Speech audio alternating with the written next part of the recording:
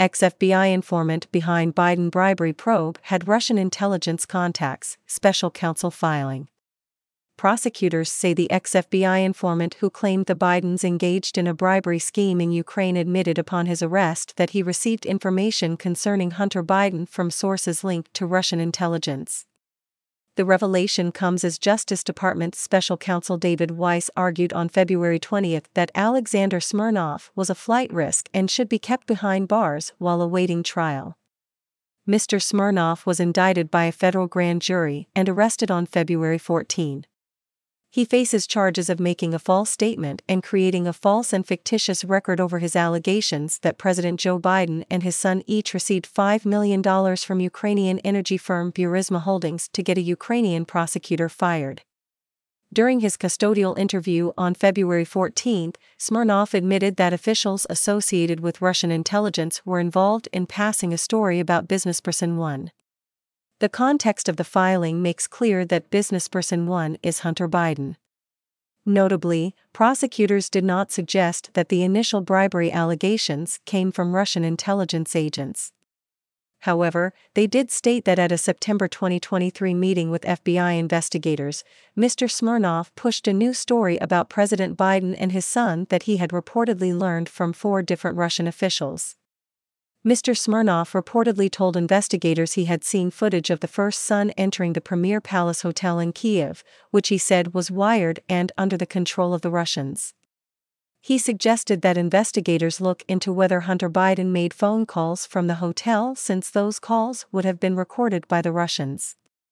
Mr. Smirnov allegedly said the recordings had come up in peace talks between Russia and Ukraine, with which he claimed to be involved.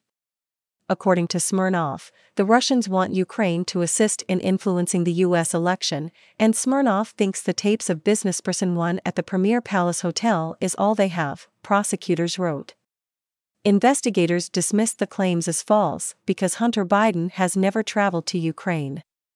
Mr. Smirnov was ultimately released from jail on the orders of U.S. Magistrate Judge Daniel Albrechts.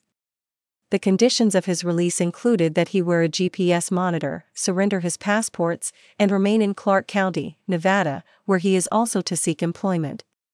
However, prosecutors, in a February 21 court filing, asked U.S. District Judge Otis Wright to send Mr. Smirnov back to jail, reiterating their position that no conditions of release could prevent him from fleeing the country.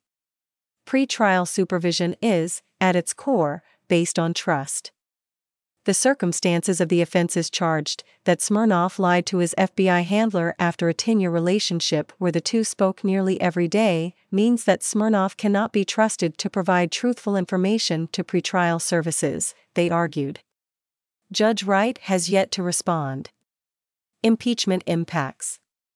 Mr. Smirnov's June 2020 FBI informant report detailing the Biden bribery allegations is at the center of House Republicans' impeachment inquiry into the president.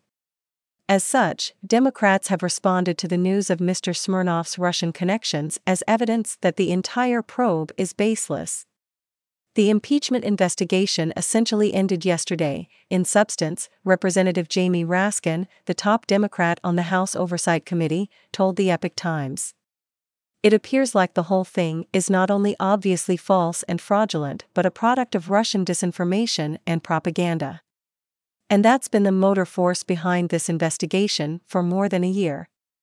His comments followed James Biden's earlier testimony before the House Oversight and Judiciary Committees that his brother, the president, has never had any involvement in his business ventures. And Mr. Raskin, referencing that testimony, said committee members had yet to hear anything to the contrary. We obviously, again, have heard nothing indicating that Joe Biden had anything to do with the business ventures of Hunter Biden or James Biden, and nothing has contradicted that basic understanding that we've had for many, many months now. So, that's essentially where we are.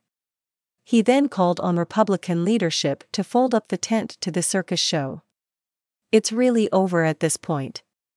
Republican investigators have downplayed Mr. Smirnov's indictment, holding that whatever the outcome, their case against the president remains strong. They have also challenged the Justice Department's case against the former informant, charging that investigators have a lot of explaining to do.